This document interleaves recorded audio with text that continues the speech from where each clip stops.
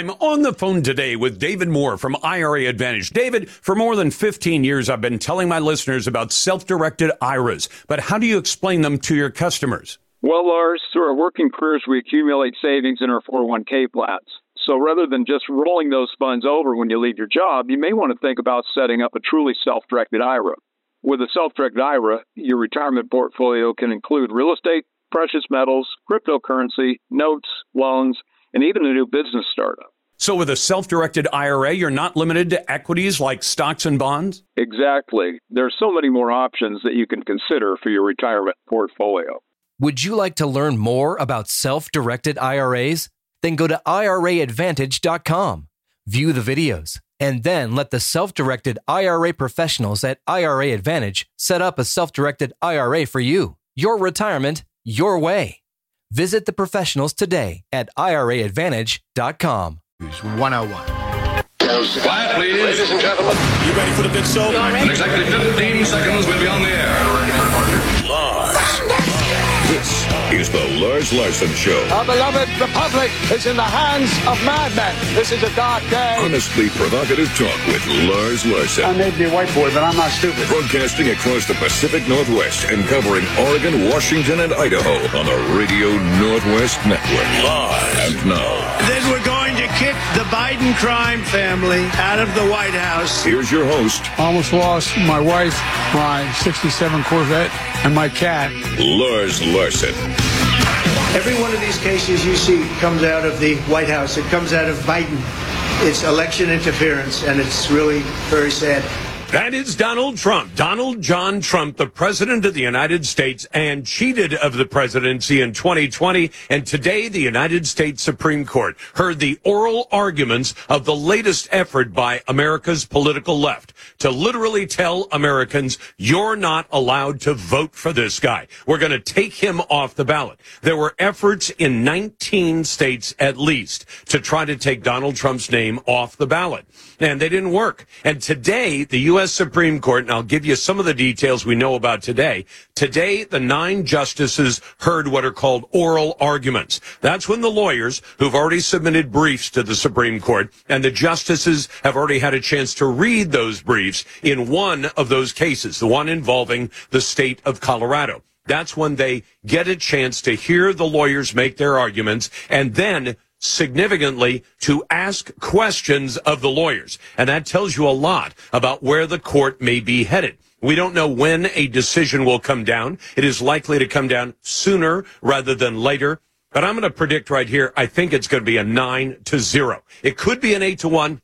But I think that 9 of the justices are going to decide it is absolutely lunatic for them to say to states in America, anytime your state, whether it's blue or red, doesn't like a presidential candidate and you can gin up some kind of excuse, even if it's a very thin excuse, you're allowed to simply take that candidate off the ballot altogether. In fact, if the liberals are thinking, and sometimes it appears they don't think very, very well, if they're thinking at all, they're going to realize if we can let Colorado take Trump off the ballot this time, then that means red states can take a liberal candidate off the election ballot. All they have to do is come up with some kind of excuse, whether it's well-founded in the law or the facts or anything else, and they'll simply remove the name from the ballot. In other words, they're opening up the kind of Pandora's box that I think even the liberals are not stupid enough to open up that Pandora's box. But let me get into the details of that in just a moment. First, welcome to the best conversation in talk journalism. It's right here every day at 866-HEY-LARS. And if you happen to be a naysayer, we're going to put you right to the head of the list at 866-439-5277. Send your emails to talk@LarsLarson.com. And if you do happen to be one of those naysayers, somebody who thinks that the state of Colorado was right to declare Donald Trump guilty of a crime he's never actually been indicted for, to find him guilty in a trial without evidence, without testimony, without that old constitutional nonsense about having the right to confront your accusers, without any of that stuff, they found him guilty of a crime he's literally never been accused of. And believe me, at this point, with 91 different indictments, I mean, the Democrats have thrown everything but the kitchen sink against Donald Trump. And why? because they know he's going to win the Republican nomination this year. They know he's going to win the presidential election this year. They know they have a demented dimwit as their current candidate. They have no convenient way to kick Joe Biden to the curb. And even if they did, then they have to explain to Democrat stalwarts why they're not going to let Kamala Harris be the nominee, because then they're going to have to explain why they would deny that opportunity to a female person of color. And for Democrats, that's especially inconvenient. Now, for conservatives, wouldn't be a problem at all. We'd simply say, she's not up to the job. We can tell after more than 3 years as vice president, you wouldn't trust her to run a popsicle stand, let alone be president of the United States, because conservatives make their decisions based on a person's skills and abilities. Democrats, they've got to check all those boxes. And once they're checked, whether they were checked to make an affirmative action hire like the current vice president or even one member of the U.S. Supreme Court, they've checked that box. They can't uncheck that box very, very easily. You can also vote in our Twitter poll. Used to call it the Twitter poll. Now it's the X poll. You can find it on X at Lars Larson Show. You can also find it on my website at larslarson.com. But I want to give you a couple of thoughts about this. Can the Democrats really do what they claim they're doing? They claim they're defending democracy. They don't appear to know that America is not a democracy. It is, in fact, a constitutional republic, a federalist republic in which the states have most of the authority. The federal government, in theory, has a little bit of authority, and the people have the greatest amount of authority because the government derives its right to govern from the consent of the governed. Yes, there were some great things the founders came up with, and we live by them today. But can you really defend the democratic elements of our federalist republic by stripping the name of America's literal most popular presidential candidate and take him off the ballot? I mean, it seems like a contradiction in terms. We're going to defend democracy by telling voters you're not allowed to vote for that guy. The guy with orange hair, the guy with the mean tweets, the guy who is the odds-on favorite to win the presidency come November. Can you really do that and defend democracy and deny the vote to the people at the same time? Well, the United States Supreme Court heard those oral arguments today, and they're considering Colorado. I mentioned it. This is the one case where it originates. But once the Supreme Court declares either Colorado can or can't take Donald John Trump off the ballot, all those other cases are going to effectively be decided. The ones where they haven't even had a decision yet. We've got Colorado, we've got Maine, we've got lawsuits in a whole bunch of other states. Well, insurrection, let's start with that. Insurrection is a federal criminal charge. Who would bring that charge? The DOJ. Only the Biden DOJ never brought that charge against President Trump. I would think that a politician like Merrick Garland, he's not really an attorney general, he's a political apparatchik. And if he could have brought an insurrection charge against Trump, he would have done so in a heartbeat. The Biden FBI also investigated the events of January 6, 2021. They announced publicly that they found no evidence that Trump engaged in insurrection. And what is insurrection? An armed overthrow of the government. So you've got a bunch of rioters, and there were rioters on January 6th, who entered the Capitol building, and they were demanding an honest count of the vote. Is that an attempt to take over the government? I don't think so. And apparently the Biden DOJ didn't think so either. Neither did the Biden FBI. And I don't think the U.S. Supreme Court is going to sign off on that either. And the 14th Amendment to the Constitution, Section 3, forbids anybody from seeking office who has engaged in insurrection. So Colorado simply said, like the Queen of Hearts, let's just skip over this stuff. We'll just find him guilty. Supporters claim that denying voters the choice of a candidate they don't like is standing up for democracy. Yeah, right. Democrats fronted a demented and hugely unpopular president, that would be Joe Biden, as their candidate. That's the real reason. If the election were held today, the polls suggest Joe Biden, Slow Joe, would lose by 5 percentage points. Well, I can't imagine conservatives on the high court going for it. And even the liberals, like Ketanji Brown Jackson, they know that if any state can forbid a candidate from running, Republicans will not be the only ones who get bounced off state ballots. Glad to be with you, and always glad to take your calls at 866-HEY-LARS. Send your emails to talk@larslarson.com. And the Northwest Nonsense is coming up next.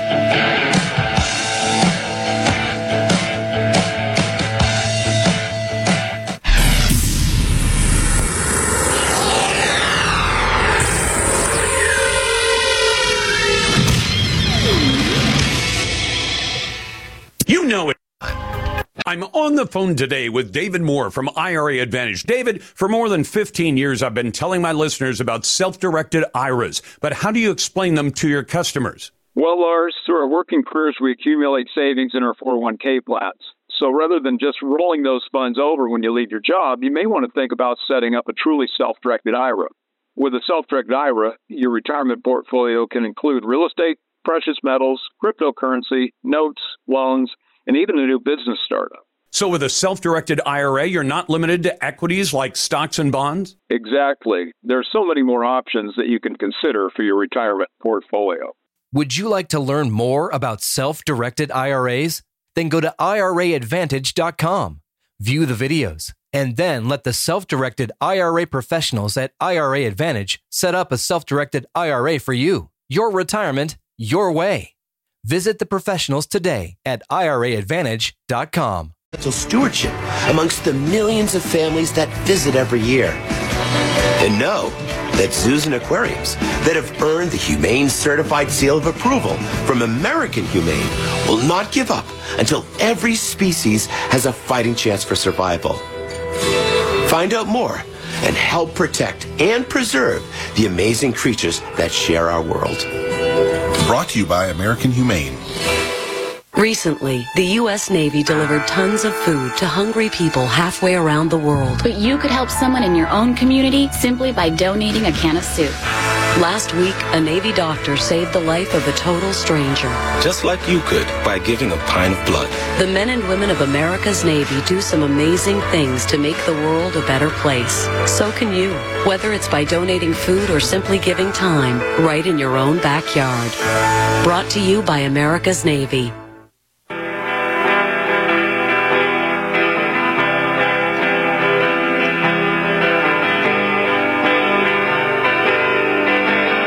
Ronald Reagan knew better. Do you? All of it began the first time some of you who know better and are old enough to know better let young people think that they had the right to choose the laws they would obey as long as they were doing it in the name of social protest. This is the Lars Larson Show.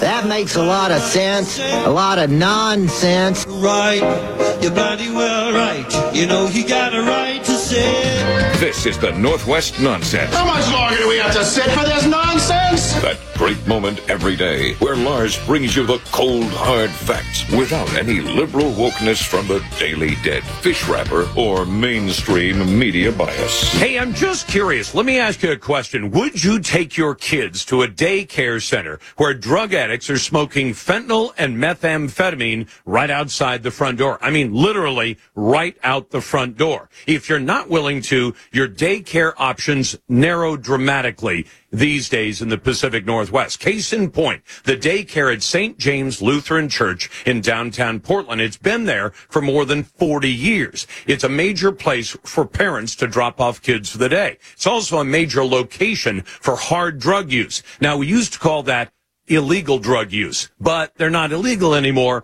because Eastern elites plowed about $5 million into a state election a couple of years ago to try out the largest experiment in drug legalization that America has ever seen. And guess what? The guinea pigs are Oregonians. Now, drug addicts consume meth and fentanyl right outside of the St. James Lutheran Church daycare. In fact, one of them, named in a KGW TV news story to give full credit, Violet, admits that she does drugs there, and she's perturbed that somebody put a daycare near her drug den. Well, the fact is, unless she's quite old, and it doesn't appear she is, the daycare has been there for 40 years. I don't think she's been smoking meth there for 40 years. Meth heads tend to have a fairly short expiration date. As one parent of two young kids at the daycare put it, we often walk over needles with our kids, and within 10 feet, you'll see people shooting up and passed out. Some days, these kids don't even get a chance to go outside if the operators of the church daycare decide that it's simply too dangerous because of all the drug addicts directly outside. And as the KGW story noted, police are present, but apparently they only hand out tickets to the addicts. And you know what good that does? Almost nothing. Glad to be with you on a Conspiracy Theory Thursday. If you want to join what we call the best conversation in talk journalism, it's right here every day on the Radio Northwest Network. 24 years, this network has served the Pacific Northwest states, Oregon, Washington, and Idaho. And I'm glad to get your calls at 866-439-5277. If you're a naysayer, maybe you're in favor of hard drug use outside of daycares, I'd be glad to take the call. Just be prepared for a couple of questions at 866-439-5277. Send your emails to talk@LarsLarson.com. And our Twitter poll, or X poll today, should Nikki Haley bow out of the presidential race, or does she still have a chance? I would say she should bow out. I think her chances are over, and frankly, I think even the people who poured tens of millions of dollars into her campaign knew that she didn't have a chance. They only wanted her there because she might block the candidacy of Donald Trump. That doesn't appear to be working either. She might as well bow out. But having her there provides a little bit of entertainment for all of us. So, as long as those establishment Republicans are willing to pump more tens of millions of dollars into her failing campaign, I guess they can keep on doing it. No harm done. Donald Trump is still going to win the nomination. Today's poll on X can be found at Lars Larson Show and at LarsLarson.com. It's brought to you by Ultimate Truck Services. If you rely on trucks for business, Ultimate keeps your biggest assets on the road and running right. Find them at UltimateTruckService.com. Now, our question of the day, and I left the man's name off of this. Lars, I've got a son in first grade. There's apparently been a head lice outbreak at our small school. This is in the Jewel School District, I found out. The only reason I know about it is because this is a small community, and I have friends who work at the school. The school did not notify parents. They did not do a lice check and send any kids home because of it. The school is not doing anything about it. I chose to take my kid out of school to avoid getting the lice, and I've checked them for it. I don't understand why the school hasn't let anybody know about it. I've heard rumors that the lice started in school, then moved to kindergarten, and is now in first grade. I guess it's been going on for a month now, and they're not telling anybody. I don't think this is a good practice. What can I do? Call the school district like we did and get no answer like we did seems to be the answer to that. And now today's Daily Grill. Insane. Are you completely insane? Ridiculous. They get more and more ridiculous. Flat out dumb. You're even dumber than I thought. Who deserves today's Lars Grill of the Day? Maybe they're just really, really stupid. Find out right now. I want to give today's Daily Grill to Washington governor candidate and current Attorney General Bob Ferguson. He's also a Democrat, but you won't be surprised to learn that when you see what he did. You see, Democrats have to have double standards or they'd have absolutely no standards at all. Case in point. Yesterday, Bob Ferguson, because he wants to run for governor and he wants to make himself look popular to the right people, he put up a post on social media. In this case, it was X. He said, "Happy National Women in Sports Day. Title IX passed 52 years ago," he wrote, "and the fight for equality isn't over. As a governor, I will be a champion for women's equal rights and support female athletes like my daughter Katie, whose achievements on the softball field make me very proud." And a video of his baseball playing daughter Katie is attached to the governor candidate's posting, because Democrats are never leery of using their own kids to promote their candidacy. But consider this.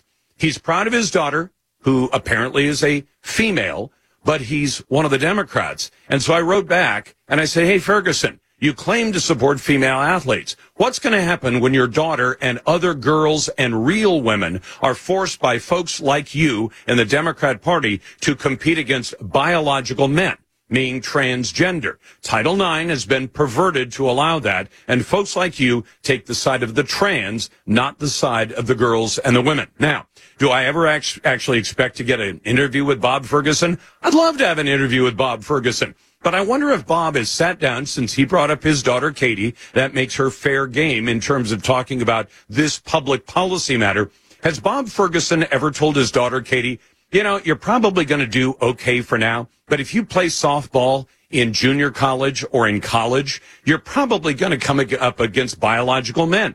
And you can imagine, for a biological man who, say, tried out for the baseball team and didn't make it, but had pretty good skills and decides, "I'm going to identify as a woman," the same way we've seen in track and field, swimming, and a lot of other sports, What happens when his daughter is playing baseball against a biological man who now identifies as a woman? I don't think she's going to do as well as she may be doing right now, but I wish her well. Her father, not so much. I want Bob Ferguson to explain. Is he truly on the side of women, or even men who call themselves women as well? Tom Nesbitt writes in with today's best email, but you can always send more to talk at LarsLarson.com. Lars, I heard this one, and I can't pass it on. A gentleman called about the safety issue of cleaning off graffiti. He did yesterday. Washington legislature is considering a new law that would actually apparently allow a judge to put somebody who's convicted of vandalism, a crime, to work cleaning up the mess they made. Does this person realize that this tagging went on most likely in the middle of the night and without safety gear in the first place? Or do they realize that people should be held accountable? Should the punishment fit the crime? By slapping the perpetrator's wrist right now means somebody else will have to put themselves in harm's way, according to him. This is a soft stance on crime that our society is teaching us that we have to accept in order to be human. The man who is standing soft on crime should go back to his retirement villa, put on his Depends, and finish watching CNN. Signed, Tom Nesbitt. It's a Thursday, and you're listening to The Lars Larson Show and the Radio Northwest Network. The Lars Larson Show.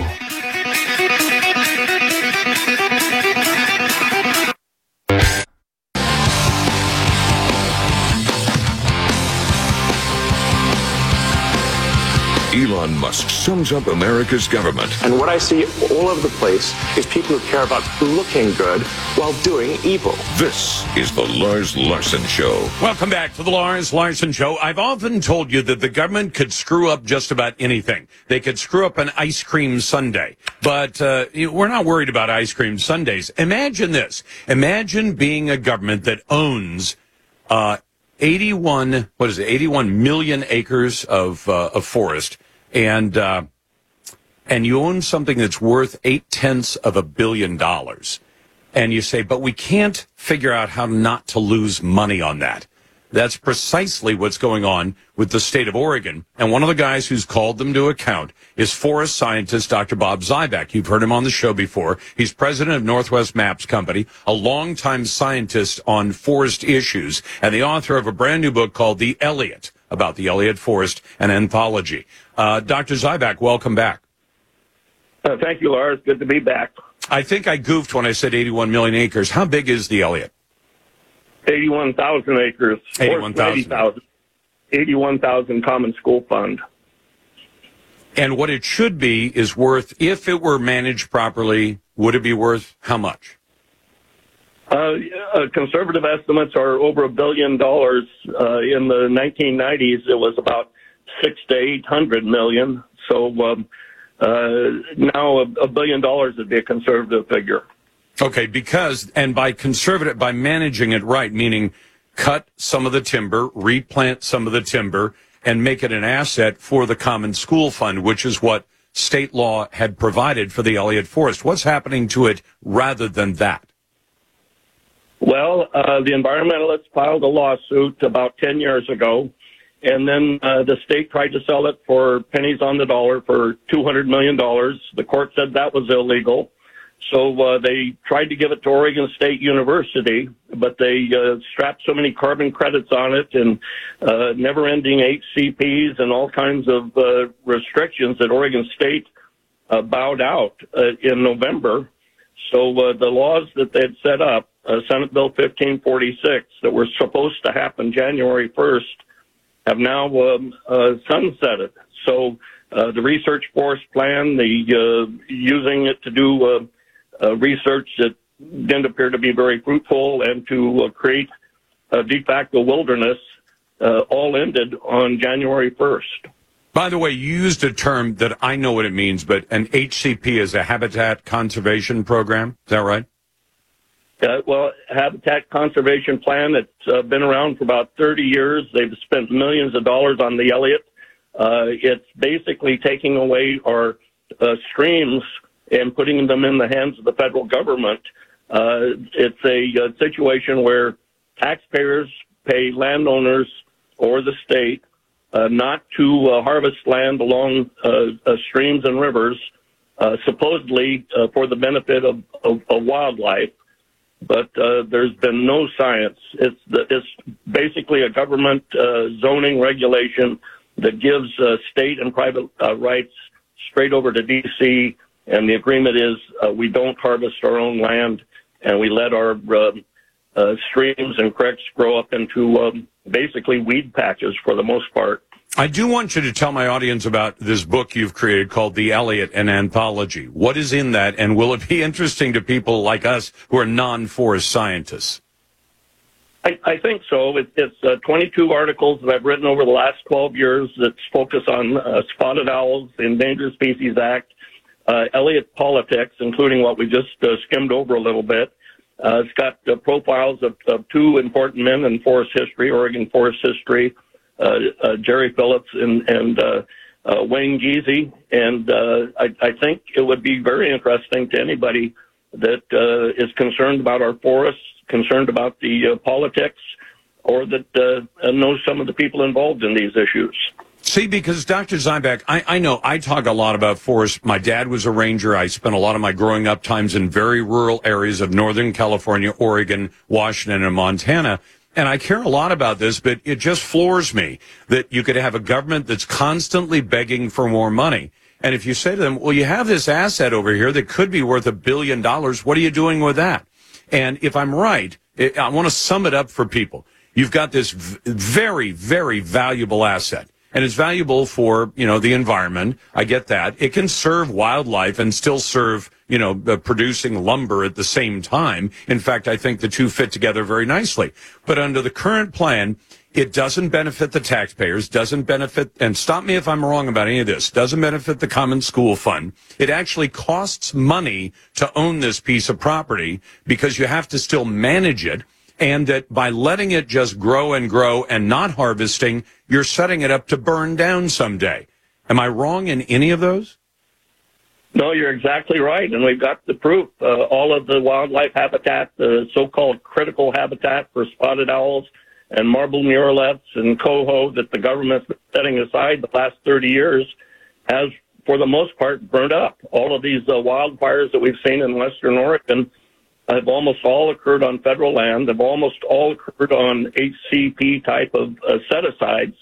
There's no evidence that it benefits wildlife at all, and there's a lot of evidence that wildlife doesn't do well in wildfires. And by the way, Dr. Zyback, you a long time ago gave me one of my favorite numbers, and every once in a while I screw it up. But for about 35 years, from the mid-1950s to the mid-1980s, the Pacific Northwest essentially had no big forest fires at all. And by big, something north of 10,000 acres. For a third of a century, that's true, right?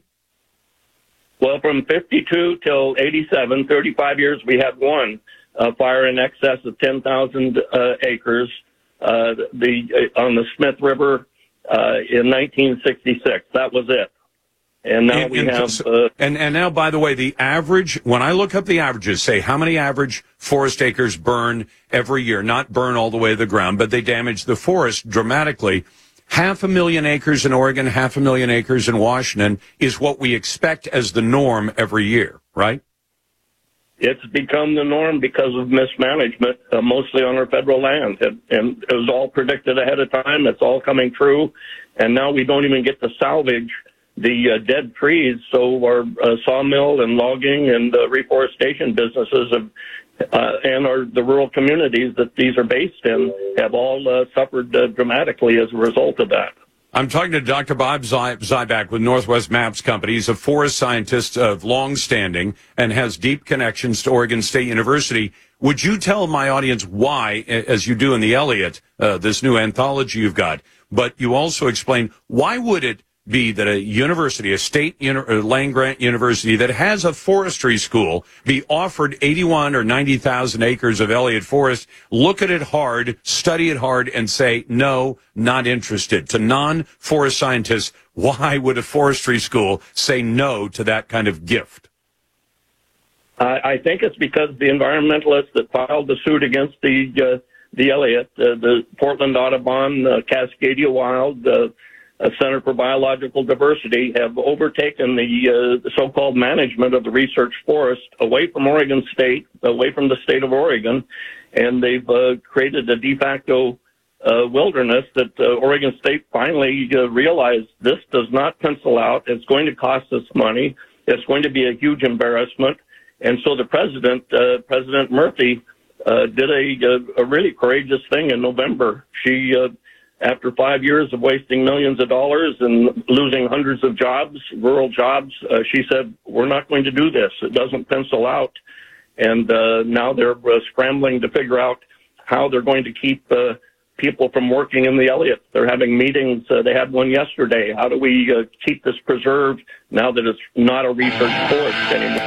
Unbelievable. That is Dr. Bob Zyback, most recently the author of The Elliott, an anthology. It's an amazing story, and as a taxpayer and a voter, you ought to be very angry about how the state of Oregon, always begging for money, is simply throwing away $1 billion asset.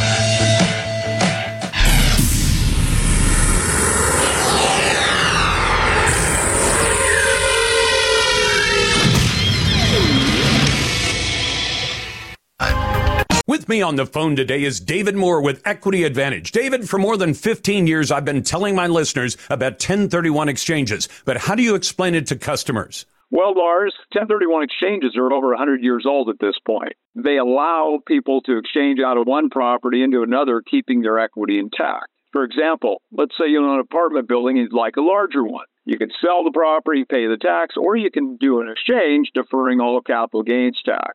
Is it complicated? It can be complicated, but the exchange can be as simple as selling one property and buying another using the professionals at Equity Advantage. Would you like to learn more about 1031 exchanges? Then go to 1031exchange.com. View the videos, and then let the 1031 exchange professionals at Equity Advantage show you how it can work for you. You've worked hard for your money. Let Equity Advantage work hard to keep it yours. Visit 1031exchange.com.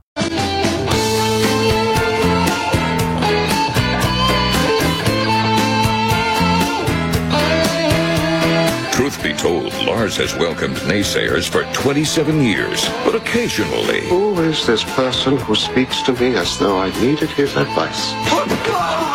This is the Lars Larson Show. Welcome back to the Lars Larson Show. It's a pleasure to be with you, and I'm glad to take your phone calls and your emails at 866-HEY-LARS. That's 866-439-5277. Send your emails to talk@larslarson.com. You can vote in our poll on X, used to be called Twitter.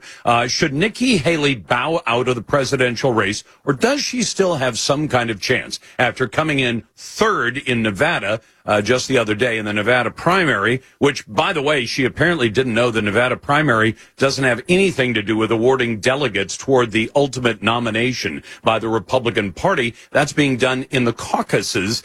Should she bow out of the race, or does she still have a chance?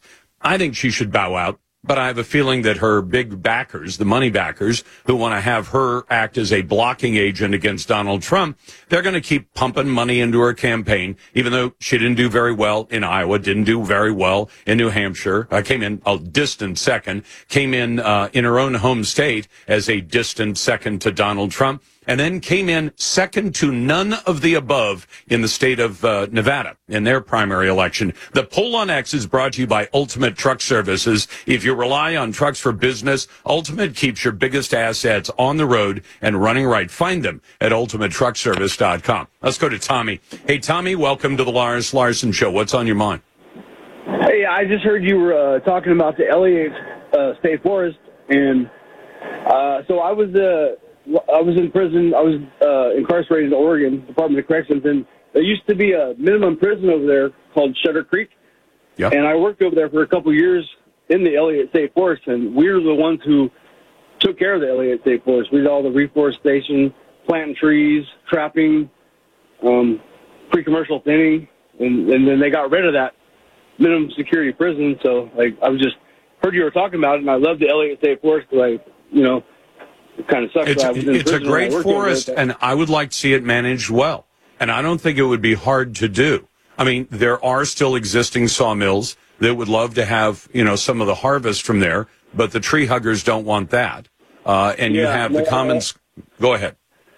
Yeah, when I was working in there, we'd run into them all the time. They would lock down roads so we couldn't get down roads. They would drive spikes into trees, so the loggers couldn't cut the trees. They were all over the place. We've seen them in there.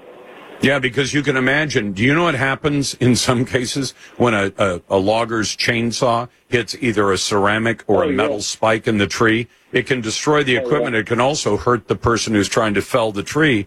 And these people are terrorists. They're willing to actually put people's lives in danger to get their way. Yeah. Well, anyway, Lars, I think you do a great job, man. I love your show. And you're very kind. Have you been on the straight and narrow since your stint in the joint? Oh yeah, I've been doing good for a few years, man. I've changed my life completely. Yeah. What was? Can you, if you don't mind my asking, what was your problem that got you in there? I had a drug problem, and which caused me to commit other crimes.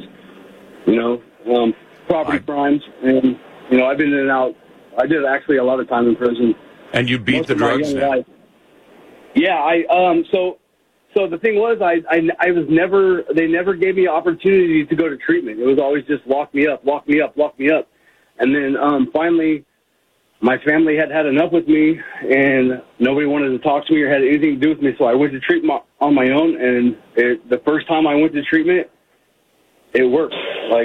Let me ask you something, Tommy, because they're talking about this issue right now at both the Washington legislature and the Oregon legislature, and the Democrats don't want to solve the problem. They say, well, we want to offer treatment, but if we offer treatment, people will get on it.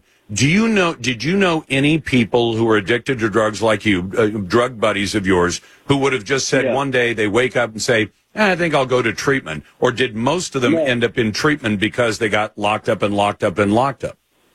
Okay, so here's the thing. If you don't want to go to treatment and you don't want treatment and you don't want to change yourself in your life, even if they force you into treatment, it's not going to work.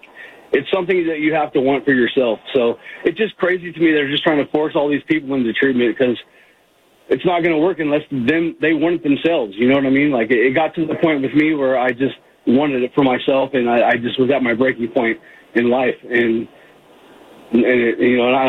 luckily the first time it stuck with me, and I'm doing great in life. I'm married. I have a house and a family, a great career. But yeah, I just it's just something that people have to want for themselves. Forcing people into treatment isn't going to change them. They have to change themselves. Yeah, I hear that. The only thing that I've been aware of as a reporter, because I've never done hard drugs, but when I hear from people who are on the drugs and they say, well, when the judge told me it's either a felony conviction and maybe some time in jail or go to treatment, that gets a lot of people to go. And right now, all they're doing, even to these hard drug users that are smoking, meth and fentanyl out in front of a daycare, for example, the example we gave today, is they say we write them a ticket.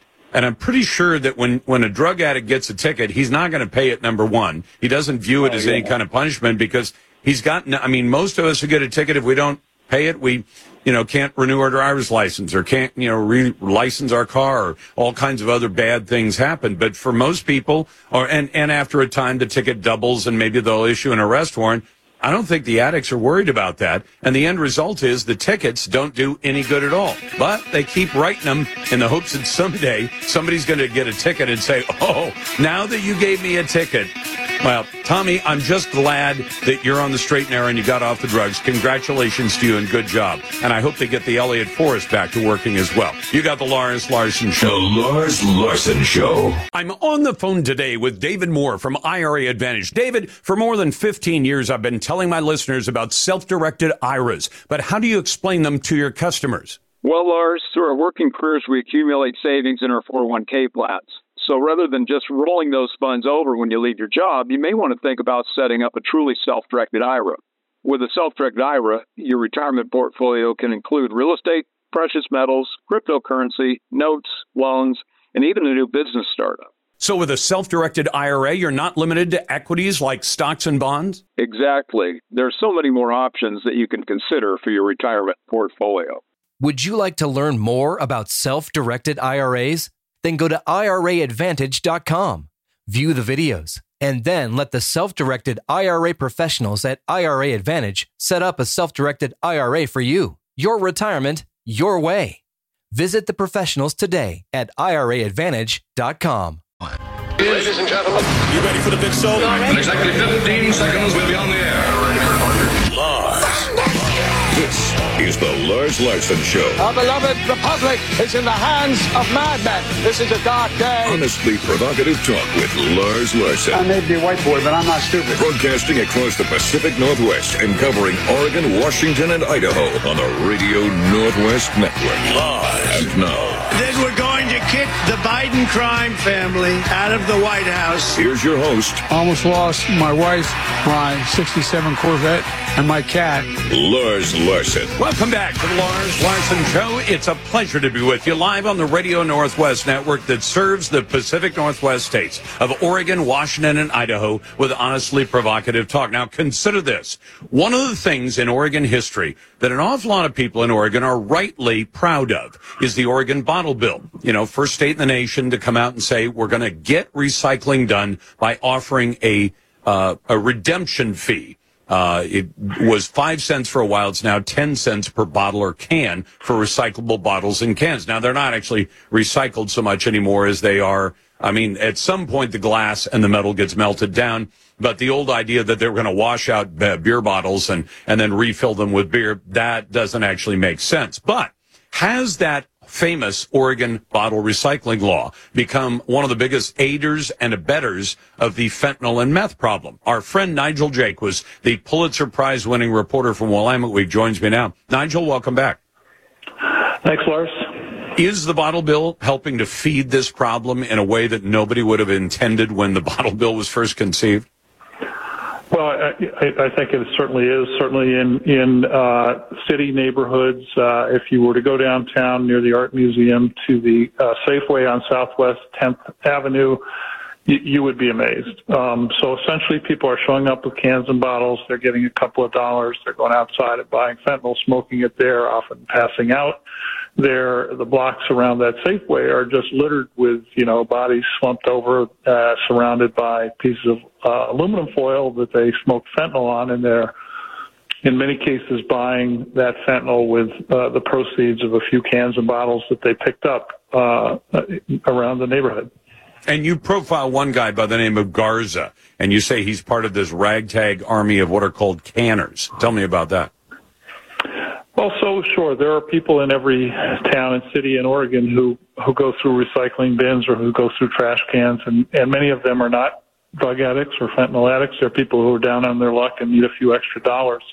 Nothing wrong with that. But what we've seen in Portland and I think in other cities is that the extraordinarily low price of fentanyl has created a new situation where, you can buy for 10 cans, you could buy a blue pill that is fentanyl. You can smoke that and get high for a few hours and then rinse and repeat. And so what's new here is the incredibly low price and the addictive qualities of fentanyl. I mean, we've had a bottle bill for 53 years. We've had hard drugs as a problem in Oregon for longer than that. What's new is the confluence of, a few cans equals a very cheap, very powerful high. And so people like Luciano Garza, whom I interviewed outside of the Safeway, they're just sort of there on a 24-hour basis. They go get a few cans, they get high. They go get a few cans, they get high. And in the middle of it is Safeway, which is, one of the few full-service grocery stores in downtown Portland. There are thousands of customers in and out of there every day, and to get in and out of the store, you're often having to step over somebody who's passed out on the sidewalk. These folks are there in part because the Target just down 10th Avenue closed a few months ago, and it closed in large part because of the people that were using Target as their bank. They were bringing cans and bottles back to Target. They were buying fentanyl right outside. They were causing a lot of problems in the neighborhood, and Target finally, Target worked hard with City Hall. They appealed to the OLCC, which regulates the bottle bill. They talked to OBRC, which runs the bottle bill, and finally they said, screw it, we're out of here. What do you think the Safeway has a similar prospective fate? Safeway wouldn't speak to me. I spent a lot of time in the Safeway and around the Safeway. There's a huge security force there. It's not enough. I talk to customers and they're sick of it. It's got to be teetering, I would think, because that's a pretty new store. There was a Safeway there for a long time. They tore it down, built a new one. It's a really nice store when it's going well, but things are clearly not going well in that neighborhood there. It's a disaster. So I don't know. I mean, Safeway doesn't confide in me their financial plans, but I think they're spending a ton of money on security. They've got a huge shoplifting problem because people are also still, walking out of there with cases of water, dumping the water in the gutter, and then taking the bottles right back and getting $2.40 or $3.60 and going outside and buying pills with it. That's the EBT scam, where they buy the water for the bottles, dump the water, but they're using EBT and Oregon Trail cards, aren't they? In some cases, but often they just walk out with the water because, if you don't have an EBT card or you prefer not to use some of your EBT capacity, you just steal it. And that was a huge problem. That was a huge problem at the Target on Southwest 10th. It was a huge problem at the Hollywood Target. It was a huge problem at the Powell Target. Those stores sell a lot of canned and bottled drinks. And so it was the case that people were basically just stealing from the store, dumping, and then bringing back the empties for cash. Yeah, in fact, for years, Nigel, I've had people send me photos, and they say, why has this guy got one shopping cart full of cases of water and another shopping cart full of empty bottles and a big puddle at the bottom? And I said, it's the old EBT scam where they'd either steal it or they'd buy it, and you pay a few bucks, and the bottle refund is all, and they could fix that one tomorrow if the state of Oregon manages, and so does the state of Washington, manage SNAP. They could say, we're not paying deposit on cans and bottles. And you say, well, that's not fair to the poor people. You say, well, they still want to get a 6-pack of soda pop. They can do it. They'll pay 60 cents for the deposit. They get the 60 cents back when they go back to the store and buy another 6-pack. But if you're buying, 20 cases of water and dumping it out so you get 10 cents on every bottle times 24 bottles in a case times 10 cases, it adds up to some substantial money. Let me ask you about this.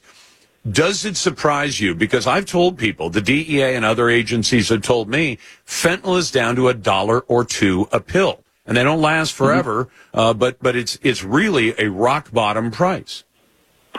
Yeah, that's what's really new here, because people have said to me, oh, sure, the EBT scam has been going on for a long time. I said, absolutely. Oh, there's been heroin, there's been meth, there have been other street drugs in Portland for a long time. Absolutely. And the bottle bill's been around for a long time. So what's different? Well, that you just put your thumb on it. It's the incredibly low price of fentanyl. It's very powerful, it's very cheap, and it's very addictive. So if you want to go buy a pill, you just start raking through trash cans. You find 10 cans, you can buy a pill. We've never seen anything like that before. And look, I want to be very clear, Lars. There are many, many, many people who are collecting cans and bottles who are not doing this. I'm not saying everybody's doing this. I'm saying it is a genuine, demonstrable, visible problem in cities where stores are still taking back cans and bottles. Well, and I also worry that when that person runs out, when their high goes away, and then they start looking, the whole area's been stripped of bottles and cans, then it becomes, can I steal a case of water? Can I steal something else? Can I, because when they start jonesing, they're going to look for a way to satisfy that drug sickness that they've got. You can read the whole story at wweek.com. Nigel Jaques is a Pulitzer Prize-winning reporter from Willamette Week. We'll be back in a moment. There's some brand new and stunning information about the massive failure. It's a multi-billion-dollar failure involving Joe Biden's electric vehicle mandate. We'll talk about that next.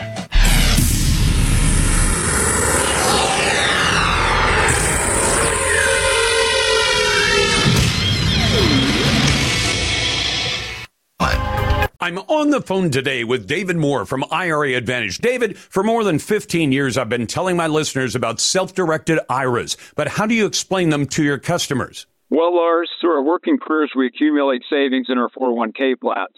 So rather than just rolling those funds over when you leave your job, you may want to think about setting up a truly self-directed IRA. With a self-directed IRA, your retirement portfolio can include real estate, precious metals, cryptocurrency, notes, loans, and even a new business startup. So with a self-directed IRA, you're not limited to equities like stocks and bonds? Exactly. There are so many more options that you can consider for your retirement portfolio. Would you like to learn more about self-directed IRAs? Then go to IRAadvantage.com, view the videos, and then let the self-directed IRA professionals at IRA Advantage set up a self-directed IRA for you. Your retirement, your way. Visit the professionals today at IRAadvantage.com. Their backs for the rest of their lives. Wounded Warrior Project long-term support programs do whatever it takes to help our most severely ill or injured veterans live independently at no cost for life so that they might stand at ease. Find out how you can help at findwwp.org.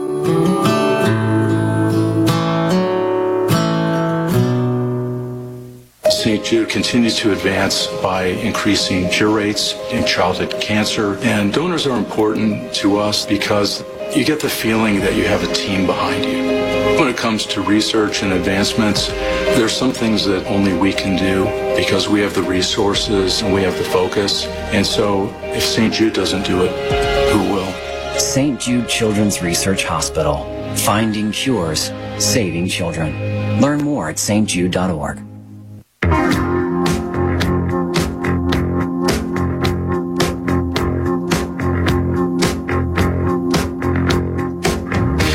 Sometimes the listeners say it best. Hey, Lars, love your show, and I really appreciate what you do. Boy, you cover more territory in an afternoon than a lonely badger in springtime. Who's next? This is the Lars Larson Show. I used to be that to buy an electric car, you had to make all sorts of compromises.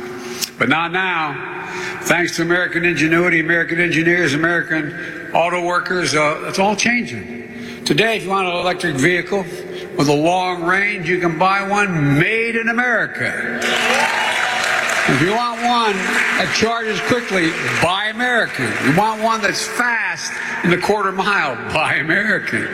Now, that was Joe Biden at a special event in Detroit in which he was heralding the arrival of electric vehicles. And you heard what he said. We're going to build them in America. Well, I think there's a little bit of a hitch in his get-along when it comes to Joe Biden's plan for electrifying American transportation. But let me get into the details of that in just a moment. If you want to join the best conversation in talk journalism, it's right here every day at 866-HEY-LARS. That's 866-439-5277. Send your emails to talk@LarsLarson.com, and you can vote in our poll on X. The poll on X, which is duplicated on our website, so don't vote twice. You can find it at Lars Larson Show on X or at LarsLarson.com. Now, there's some brand new news, and I want to tell you about this because this is absolutely unbelievable. They are turning out numbers right now from America's automobile industry, and I want you to listen to this closely because last year, Ford, the Ford Motor Company, major maker of automobiles, and they've been doing a lot of electric vehicles as well. Although last fall, they announced, and it was a bit of a surprise, we talked about it on the show, that the Ford Lightning pickup truck, their brand spanking new design. I mean, they were pushing this thing like crazy, running ads for it and everything else. They said, come on down and buy a Ford electric pickup truck. The Ford F-150 in electric version would be the Ford Lightning. Guess what happened to Ford in the last year? Ford lost, according to its own company numbers, $4.7 billion while selling electric vehicles last year. Now, I want you to think about that. This is a major company. I mean, sometimes companies take losses, but $4.7 billion in a single year, and that's up from the year before. Because remember, the company had net income of $4.3 billion. They had total revenue. This is the total amount they sold in cars, both gasoline and electric, of $176 billion. Now, remember, if you run a company and you say, wow, we did an amazing amount of business. I mean, for instance, Amazon does a gigantic amount of retail business and they lose money. So there are companies that in some cases will lose money for a period of time to gain market share. They'll lose money because they're introducing new product lines, but eventually they plan to make money. That's not happening with electric vehicles. I mean, here you have, and I know all the people who push the idea of electric vehicles said, well, you have to give them kind of a jump start. Yeah, you know, like with a car and a battery and jumper cables, you got to get the business going. But once it's going, it actually makes sense. Last year, Ford Motor Company, according to the new numbers out from their own company numbers that all publicly held companies, stockholding companies, have to tell the public what's going on. So how much money did they make on every electric vehicle that they manufactured and sold to a customer with federal subsidies? Even with the subsidies, Ford lost $64,731 on every single Ford electric vehicle that it made. Almost 65 grand. They not only didn't make a profit on them, they lost money. They lost money in gigantic numbers, and that includes federal subsidies. You've got Joe Biden and the federal government saying we're going to install hundreds of thousands of electric vehicle chargers, because you understand, they wouldn't be selling any electric vehicles unless there was the promise at some point you'd be able to find an electric car charging location almost everywhere in America based on population. There are going to be more in the high population areas and less or fewer in the low population areas. It also included a $7,500 check that the government hands out to many of the buyers of EVs. Some companies like Tesla have already run out that game. $7,500 of subsidy, and Ford still lost $65,000 on every single EV it sold, for a total of $4.7 billion in losses. So imagine running a long-time company that's been around for 100 years, and you do $176 billion in total sales, and you lose almost $5 billion. But it gets worse. Kind of like the reverse of Ginsu knives. There's more. There's a brand new estimate out from the Congressional Budget Office. Now, the CBO is supposed to be the nonpartisan source of information about various government programs, and they largely achieve that. You know, they try not to swing too far to the left or too far to the right. The Congressional Budget Office has just issued what they call a technical revision. I mean, as an example of technical revisions, 12 months of last year, and every single month they would announce a big jobs number, and then about a month later they'd say, we're having a technical revision of that number. And oftentimes they'd revise the number down anywhere from 30 to 50%. So it'd be like being able to go to your boss and say, hey, boss, we just sold 100 cars. And then you do a technical revision about a month later and say, boss, remember when I told you we sold 100 cars? Well, we only sold 25. That's a technical revision. Do you know the size of their technical revision? It's just short of $250 billion, because the CBO had estimated how much is this going to cost the American taxpayer to push electric vehicles. Well, there's an estimate, except the new estimate with the technical revision is going to be, it's going to cost more than we've already budgeted to subsidize these vehicles and get Americans to buy them. Even with the free charging, even with the charging locations being paid for by the taxpayer, the Congressional Budget Office says the original estimate of subsidies for electric vehicles, well, we need $224 billion more than we originally estimated. Now, this comes from technology writer Robert Bryce, who writes about the particulars in his Substack. So how bad is the EV business? Yesterday afternoon, he writes, the Ford Motor Company reported that the operating loss it incurred on EV business in 2023 exceeded its total profit for the year. Now, do you know why last fall Ford came out and announced, we're going to take the number of Ford Lightning pickup trucks. We were planning to make about 3,000 a month. So that's only 36,000 vehicles in a year of the EVs. So they're a very small number, but they're turning out to be a big loss for Ford, because in America, Americans buy somewhere between 13 and 16 million brand new vehicles every year. It depends on the economy and a lot of other things, but 13 to 16 million vehicles, and about 36,000 of them were going to be Ford pickup trucks. Now the company is going to cut that number in half. And right now, every time they sell a vehicle at a Ford dealership, that's an EV, Ford Motor Company is losing about $65,000. And now the car companies are going to tell Joe Biden, hey, by the way, you want to keep up this EV nonsense? You're going to have to pump a ton of money into our business because we're losing money every time we sell an EV. Glad to get your calls at 866-HEY-LARS. That's 866-439-5277. You're listening to the Lars Larson Show. The Lars Larson Show.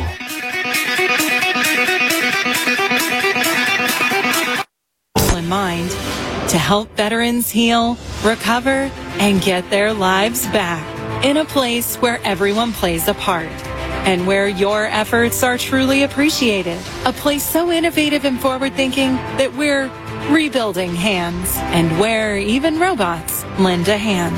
Join hands with us. Learn more at vacareers.va.gov. When you're making a decision as a consumer, the most important thing is trust, which is why the BBB is such an important tool. Sometimes a new company will generate a lot of buzz, but that doesn't mean they're trustworthy. There are places that pretend they're treating you like kings, while behind the scenes they're making you look like a clown. But with BBB, if you spot false advertising, they're there to help you blow the whistle. Or if you've got a complaint, file it with the BBB and they can actually help you get it resolved. Test your advertising IQ. Go to bbbadtruth.org.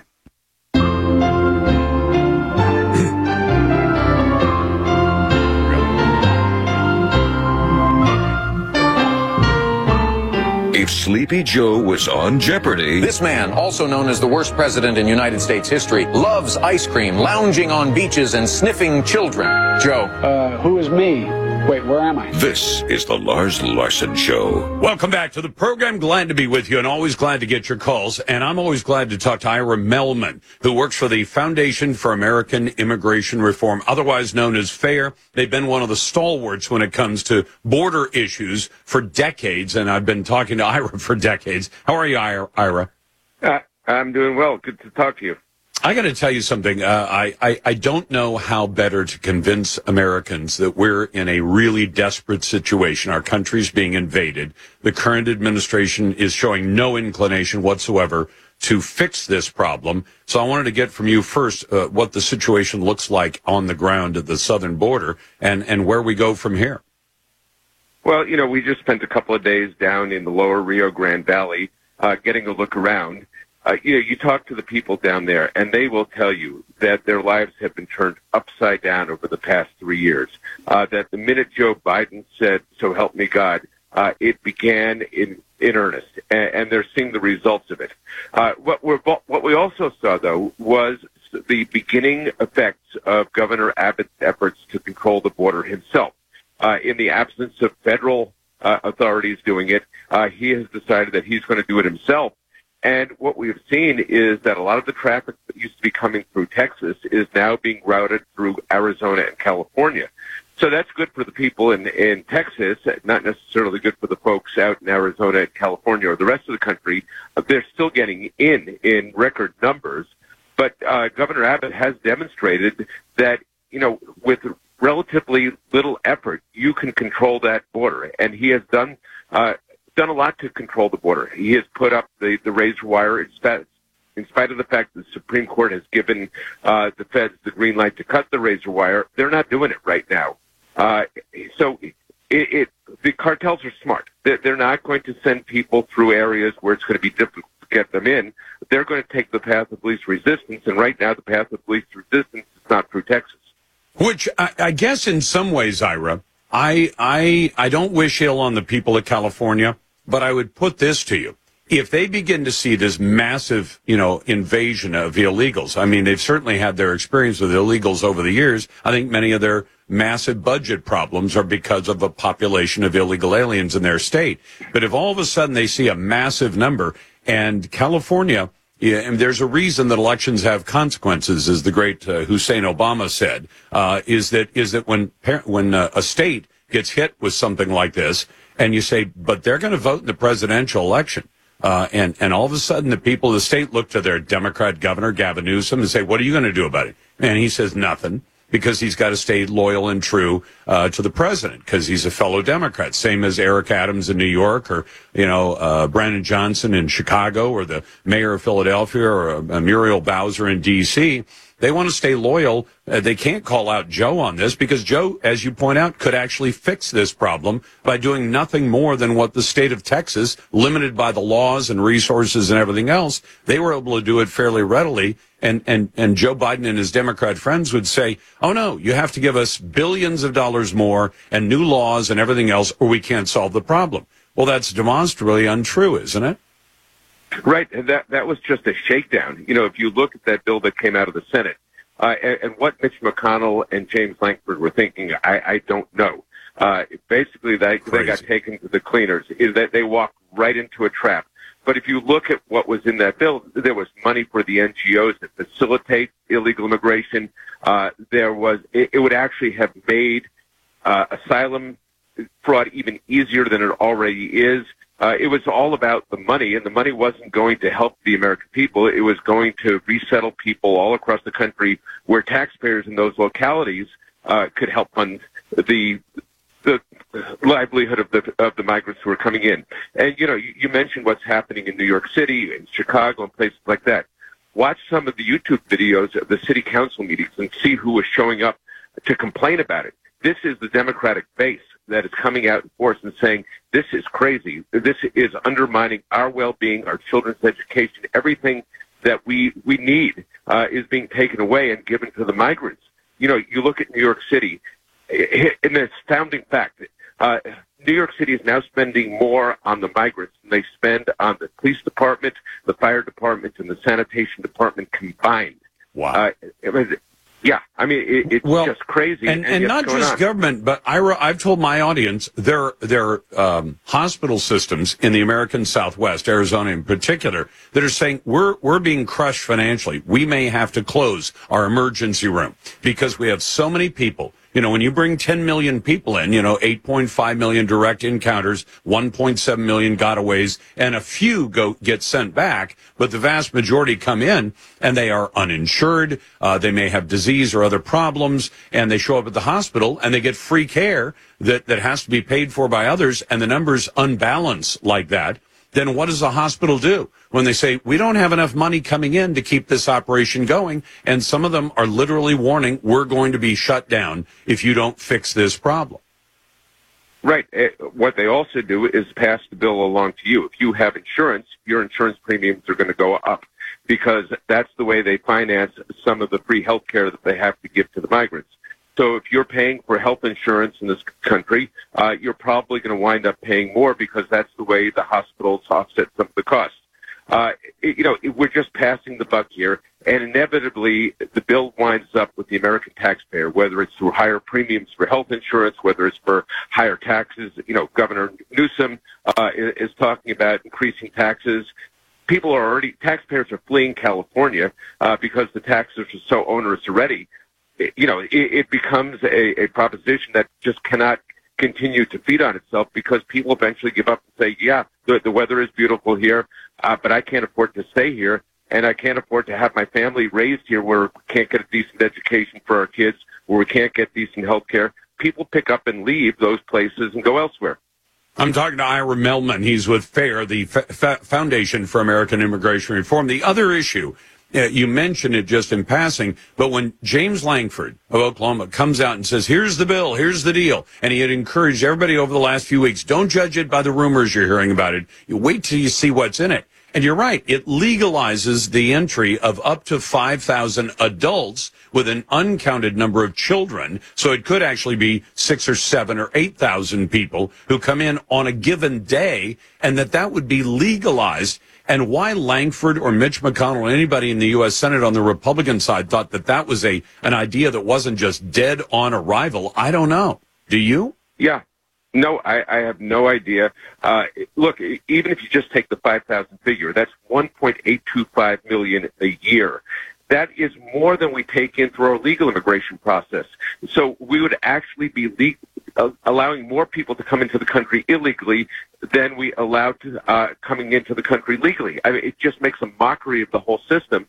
And you're right. I mean, I haven't the vaguest clue why McConnell did this, why James Lankford did it. If anybody has a guess, I'd love to hear it. And by the way, one last thing, because we saw the special counsel report, and you're going to say, Lars, that has nothing to do with immigration. This is the guy who's calling the shots for Homeland Security and everybody else. According to the special counsel, they investigated because of the classified documents that Joe Biden admits that he illegally took, illegally retained, and illegally disclosed. President Biden couldn't remember when he was vice president or when his son Beau died. And they said the only reason we're not suggesting charges, criminal charges against the sitting president of the United States is because a sympathetic jury would see him as a sympathetic, well-meaning, elderly man with a poor memory who can't even remember when he was vice president of the United States. That's Ira Melman from FAIR, the Foundation for American Immigration Reform. Ira, it's a pleasure. Can you imagine? We got a president who's full-on senile and confirmation of that today, and he's calling the shots during a massive invasion of the United States. You're listening to the Lars Larson Show.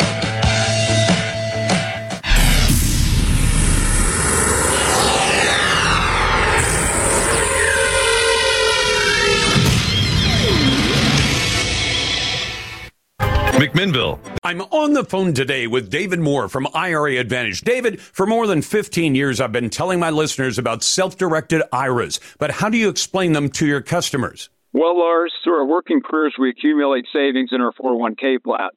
So rather than just rolling those funds over when you leave your job, you may want to think about setting up a truly self-directed IRA. With a self-directed IRA, your retirement portfolio can include real estate, precious metals, cryptocurrency, notes, loans, and even a new business startup. So with a self-directed IRA, you're not limited to equities like stocks and bonds? Exactly. There are so many more options that you can consider for your retirement portfolio. Would you like to learn more about self-directed IRAs? Then go to IRAadvantage.com, view the videos, and then let the self-directed IRA professionals at IRA Advantage set up a self-directed IRA for you. Your retirement, your way. Visit the professionals today at IRAadvantage.com. Make copies of important documents. Keep them on your phone, in the cloud, or on a USB stick. Stay informed. Learn about local hazards. Take courses in CPR and first aid. And sign up for local alert systems. An early warning can give you the time you need to prepare for a fast-moving disaster. Be ready. Learn more at americares.org/send-us-in. You've tried it all. Opening the windows, cranking up the music, maybe even slapping your own face. Come on, Doug, stay awake. But it doesn't work. You're tired, you're behind the wheel, and you're dangerous. Wake up. Every year, drowsy drivers are responsible for thousands of crashes. So if you're yawning, veering out of your lane, or having trouble focusing, don't power through. Pull over and rest or take a quick walk. Drive alert. It's the way to go. A message from ODOT.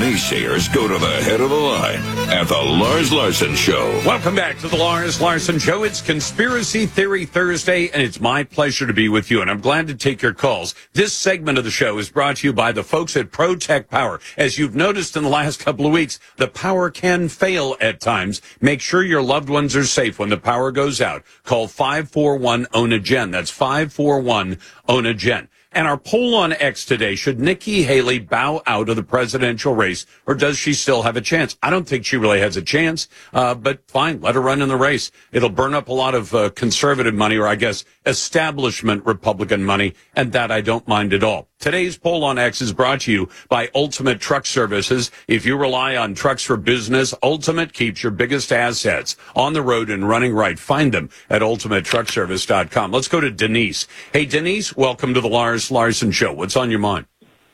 Oh, well, thank you for taking my call. I just have an opinion about this electric car stuff. You know, I rode in one, and they're very, very nice. But I thought, okay, this is a kind of a neat thing. And then I heard people's garages were catching on fire. And then all of a sudden, a lot of people have these now. And then I see tow trucks with the car on brand new cars on their tow trucks. Yep. So, like you said, there is no outlets. They're far away from each other. Yep. You know, that they're really hard. And I thought, and then I asked the guy when I was riding in one of those, it says, well, how much does it cost to replace the battery in that? Because I drive a Prius, and my battery, just to replace the main battery, is $2,400. But they're like $5,000, if not more. Oh, some of them are a lot more than that. You're right. Yeah, I've heard. And Denise, let me ask you something. If you've always driven an and even with a Prius, you've got to put gasoline in it occasionally because it's a hybrid. Do you ever really have a problem finding a gas station anywhere? No, not at all. Do you ever stop at one of those government-owned gas stations? No. And you know why?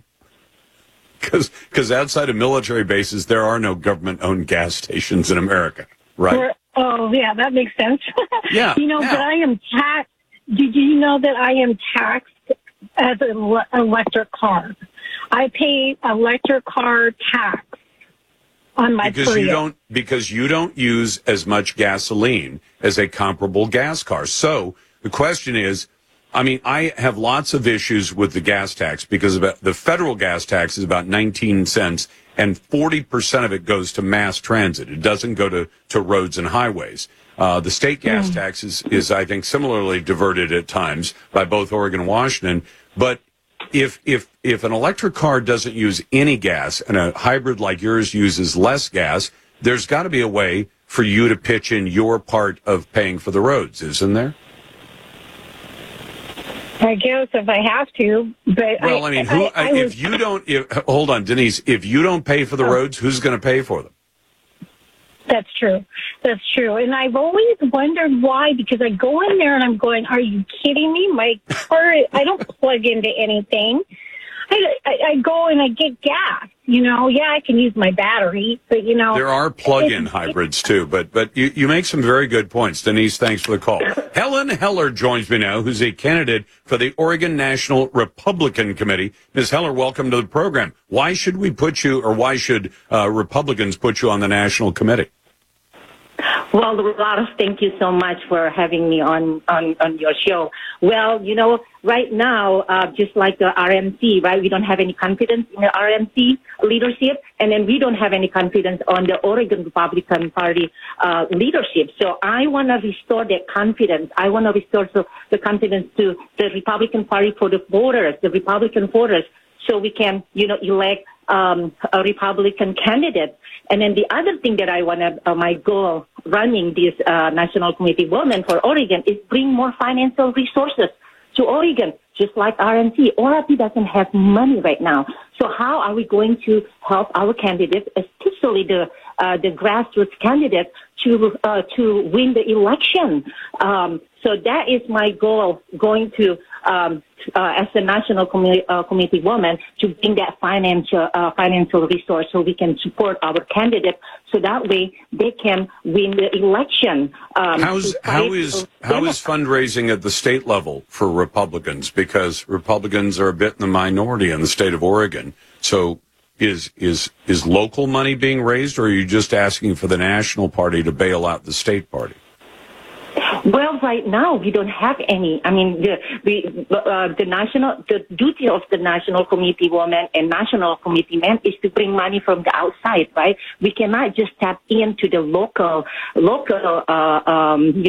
donors, but we need to tap in from the outside too. Because you know what? Here's the thing: Oregon is kind of like what they call trial out policy for the Democrats. Let's see if it's passed in Oregon, we can put it in the. You mean like legalizing hard drugs and then see what happens?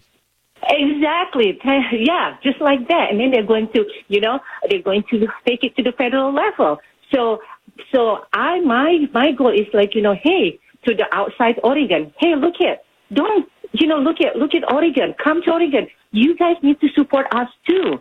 You need to, donate to us so we can win we're like the front line defense, or like, if you, to defeat the Democrats. And in fact, it'd be nice to see Donald Trump visit the Pacific Northwest, too, although the security concerns, I'm sure, would be legion. It's a Conspiracy Theory Thursday, and you're listening to The Lars Larson Show and the Radio Northwest Network. The Lars Larson. I'm on the phone today with David Moore from IRA Advantage. David, for more than 15 years, I've been telling my listeners about self-directed IRAs, but how do you explain them to your customers? Well, Lars, through our working careers, we accumulate savings in our 401k plans. So rather than just rolling those funds over when you leave your job, you may want to think about setting up a truly self-directed IRA. With a self-directed IRA, your retirement portfolio can include real estate, precious metals, cryptocurrency, notes, loans, and even a new business startup. So with a self-directed IRA, you're not limited to equities like stocks and bonds? Exactly. There are so many more options that you can consider for your retirement portfolio. Would you like to learn more about self-directed IRAs? Then go to IRAadvantage.com, view the videos, and then let the self-directed IRA professionals at IRA Advantage set up a self-directed IRA for you. Your retirement, your way. Visit the professionals today at IRAadvantage.com. Quiet, please. Ladies and gentlemen. You ready for the big show? In exactly 15 seconds, we'll be on the air. Lars. This is the Lars Larson Show. Our beloved republic is in the hands of madmen. This is a dark day. Honestly provocative talk with Lars Larson. I may be a white boy, but I'm not stupid. Broadcasting across the Pacific Northwest and covering Oregon, Washington, and Idaho on the Radio Northwest Network. Lars. And now. Then we're going to kick the Biden crime family out of the White House. Here's your host. I almost lost my wife, my 67 Corvette, and my cat. Lars Larson. Welcome back to the Lars Larson Show. It's a pleasure to be with you, and we're live on the Radio Northwest Network. We endeavor every single day of the week to serve the Pacific Northwest states, Oregon, Washington, and Idaho. We've got 26 great radio stations spread out all over the region that do exactly that, or they facilitate this show. So we're glad to do it, and we're glad to take your calls as well at 866-HEY-LARS. That's 866-439-5277. Send your emails to talk@LarsLarson.com. And consider this question. And I guess we have to take it seriously because it is actually a proposal before the legislature in Olympia right now. But listen carefully because this is crazy. Should convicted felons who are in prison in Washington state be allowed to both vote and run for office unless they happen to be on death row? And I would say an automatic no to that, but I thought I'd get Representative Jenny Graham on, Republican of Spokane, who's on the House Committee on Safety, Justice, and Reentry. Representative Graham, welcome back. Hey, Lars. Thank you. It's a pleasure to be on your show today. Now, my audience is going to... Sorry. I was going to also point out that this bill allows them to sit on a jury as well. And that sounds really crazy, but I thought we'd get to that next. But tell me this. My audience wants to know, what crazy nutcases are behind the idea of allowing convicted criminals to vote from prison and even run from office from prison and through, I don't know what kind of magic they plan, serve on a jury? Who came up with this idea and why do they think it's so important? Well, the bill sponsor is Tara Simmons, who is herself a felon with a not very great record. And, you know, that it's sadly in the time that I've spent with her, a lot of the bills that because she is vice chair of the Public Safety Committee, so a lot of these really bad bills are being sponsored by her. And with a Democrat one-party majority, they have the votes to pass them. I also think that Tara Simmons is incredibly narcissistic and selfish. And I'd say that to her face, because when you say, who do you represent at the legislature? Well, I've got a district. How big is the average rep district in people? Well, boy, they just went through a redistricting. So yeah. some of these districts can be really big and other ones are much smaller. But it's safe to say that she represents she represents tens of thousands, if not hundreds of thousands of people who are not convicted criminals. And yet you're telling me that a lot of her concern... I would... Yeah. I guess what I'm saying is if you're agreeing to represent a whole district full of people and the vast majority of them are not criminals, they've never been to prison, never been charged with a crime, and you say, but my big concern of the legislature is representing the group that she personally belongs to, convicted criminals, right? Right, and these bills don't just affect the people that are in her district. They affect the entire state of Washington. I understand that. I'm just saying that if I went to the legislature and all I cared about was 4 or 5 issues that I was particularly enamored with, you'd say, Lars, are you representing the people of your district, or are you representing, the things that you care about the most? And it sounds like Representative Tara Simmons is representing the things that she cares about and the group that she happens to be a member of, convicted criminals. And that seems really self-centered and narcissistic to me. Yeah, I guess you would have to definitely take a look at the bills that she's been sponsoring. And yes, they are very one-sided. And it's sad because it's really affecting our Washington state, these bad bills, these policy bills that are coming out of the people's house, while the rest of the nation is either coming down in crime or staying, pretty level. Washington state is off the charts in homicide, aggravated assault, violent crime, property crime, theft, motor vehicle theft.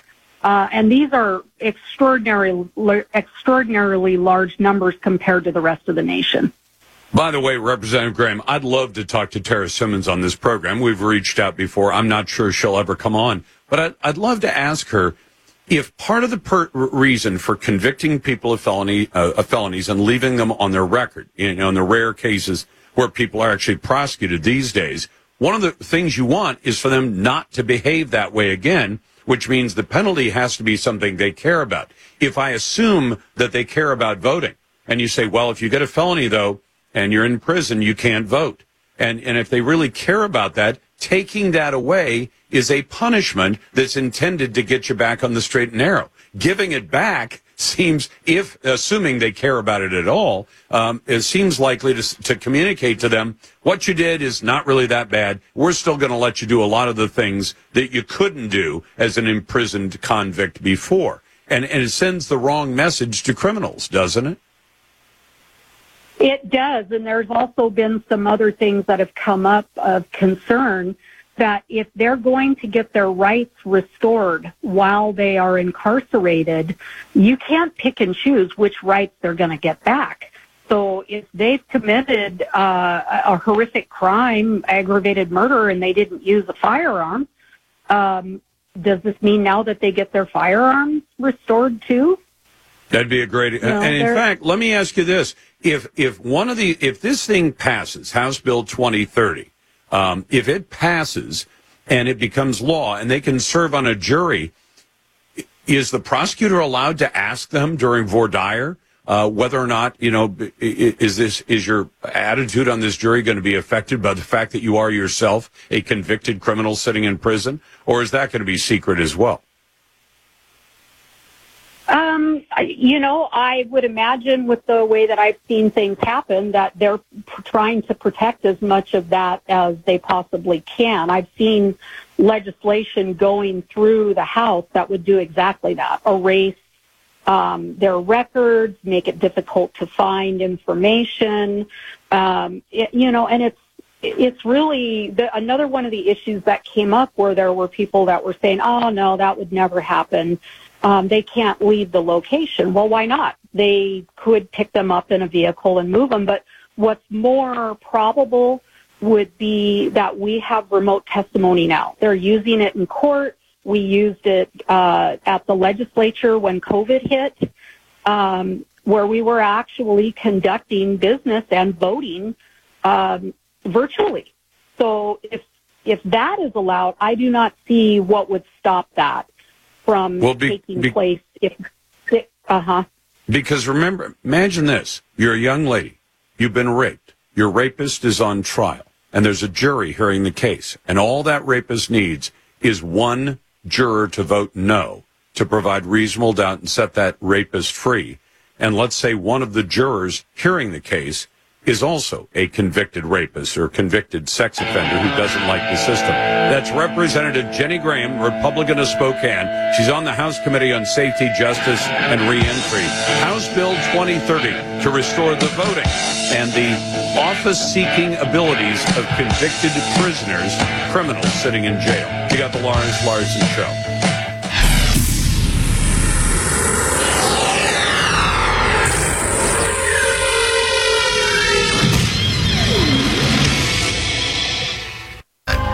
With me on the phone today is David Moore with Equity Advantage. David, for more than 15 years, I've been telling my listeners about 1031 exchanges, but how do you explain it to customers? Well, Lars, 1031 exchanges are over 100 years old at this point. They allow people to exchange out of one property into another, keeping their equity intact. For example, let's say you own an apartment building and you'd like a larger one. You can sell the property, pay the tax, or you can do an exchange, deferring all capital gains tax. Is it complicated? It can be complicated, but the exchange can be as simple as selling one property and buying another using the professionals at Equity Advantage. Would you like to learn more about 1031 exchanges? Then go to 1031exchange.com. View the videos, and then let the 1031 exchange professionals at Equity Advantage show you how it can work for you. You've worked hard for your money. Let Equity Advantage work hard to keep it yours. Visit 1031exchange.com.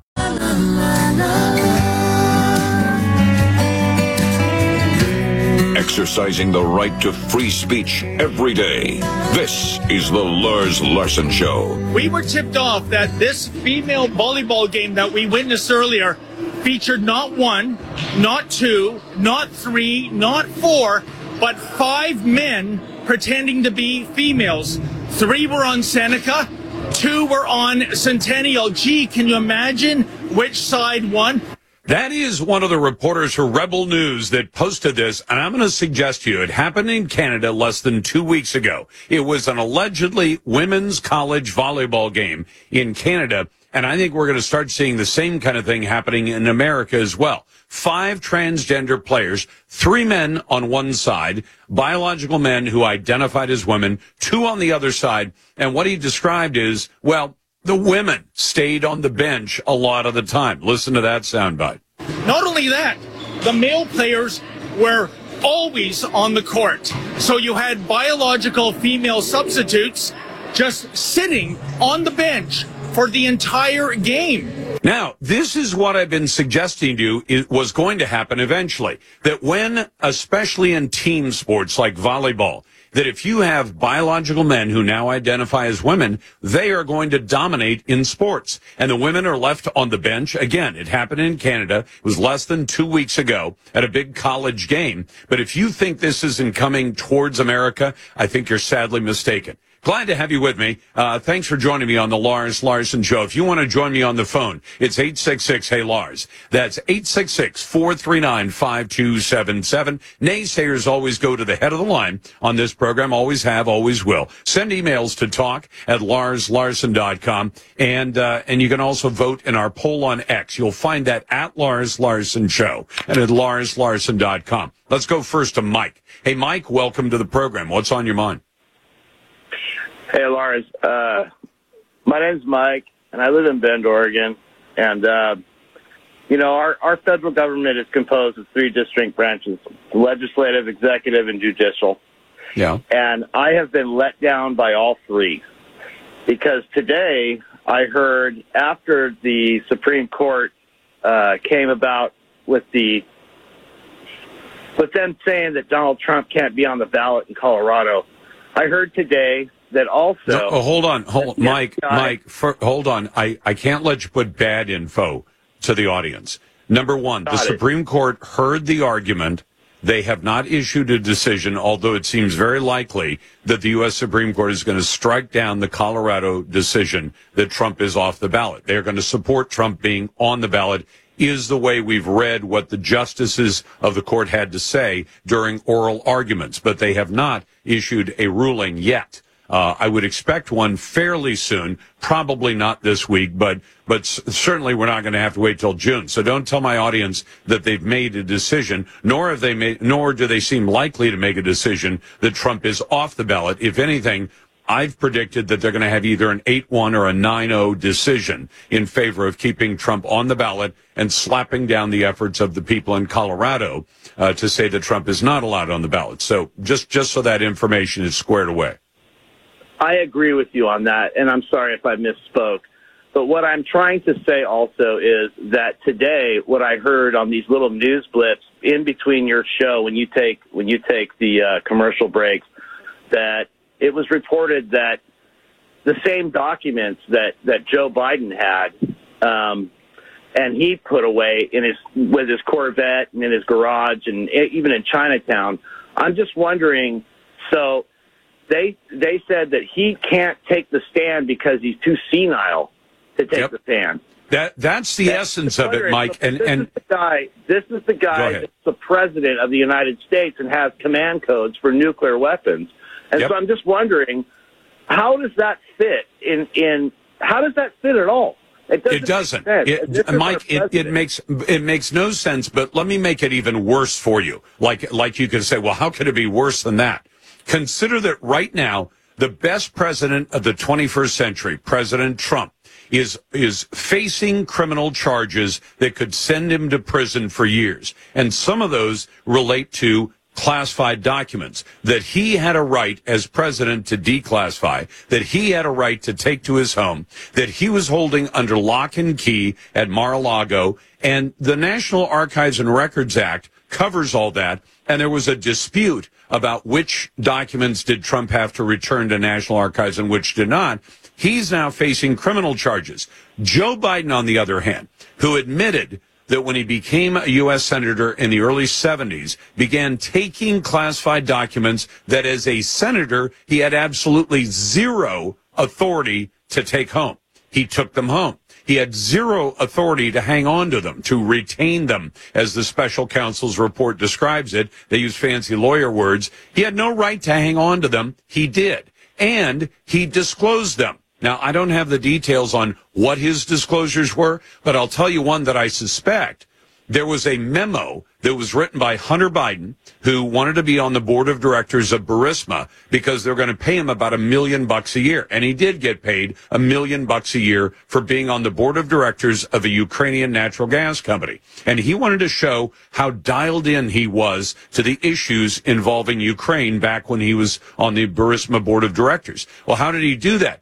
He wrote a memo to Burisma that was, let's put it this way, to be polite, remarkably similar to one of the classified briefings that Vice President Joe Biden had access to. So Dad brings home this classified briefing, and all of a sudden, Hunter Biden writes a memo that looks a whole lot like it has all this information about Ukraine in it, that Hunter Biden, I mean, in the middle of, visiting hookers and consuming cocaine, I don't think Hunter Biden had this on his own. He just took Dad's memo, transcribed it, almost some of it word for word, and put it in a memo to these folks at Burisma who wanted to pay him $1 million a year. And you're right about Joe Biden. The special counsel, which is a fancy name for a lawyer who's been hired by the Department of Justice to investigate all these documents that Joe Biden held on to for almost half a century, from the early 70s all the way to present. And you're right. They were at the UPenn Center, which was the Chi-Com-funded think tank that Joe Biden had. They were stuffed in a closet, and apparently nobody even knew they were there. Joe didn't know they were there, he claims, although they must have been moved at least a couple of times from when he was vice president to when he became president, and they must have been somewhere else. He also had classified documents in cardboard boxes in his garage next to his Corvette and not locked up in any way whatsoever. And you're right. Let me read you this one paragraph from this. President Biden could not even remember when he was vice president, which is not that long ago, or when his son Beau Biden had died. He's that dim upstairs. That's from the special counsel Robert Hur. So Robert Hur says This guy, you can't charge this guy because a jury would see the president, and here I'm going to quote from his report, as a sympathetic, well-meaning elderly man with a poor memory. But in the report, Robert Hur did conclude that Biden willfully, that means he decided to do it, he willfully retained and disclosed classified materials after his vice presidency when he was a private citizen. So Joe Biden, who is currently the sitting president of the United States, willfully hung on to documents he had no right to. He disclosed them to somebody, probably through Hunter to people in Ukraine. And he hung on to all this, but you can't charge the poor darling because he's so senile that the jury would take sympathy on him. And so he's going to skip out. Meantime, the Democrats and the DOJ are trying to put Donald Trump in prison. You got the Lars Larson Show.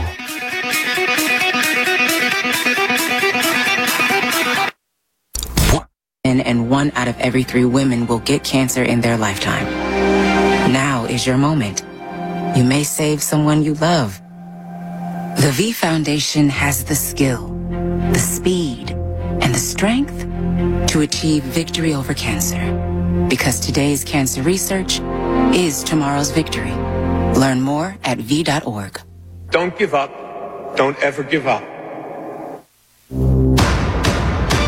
A powerful threat calls for a greater response. Not tomorrow. Not in a few years. But right now. Some battles must be faced together.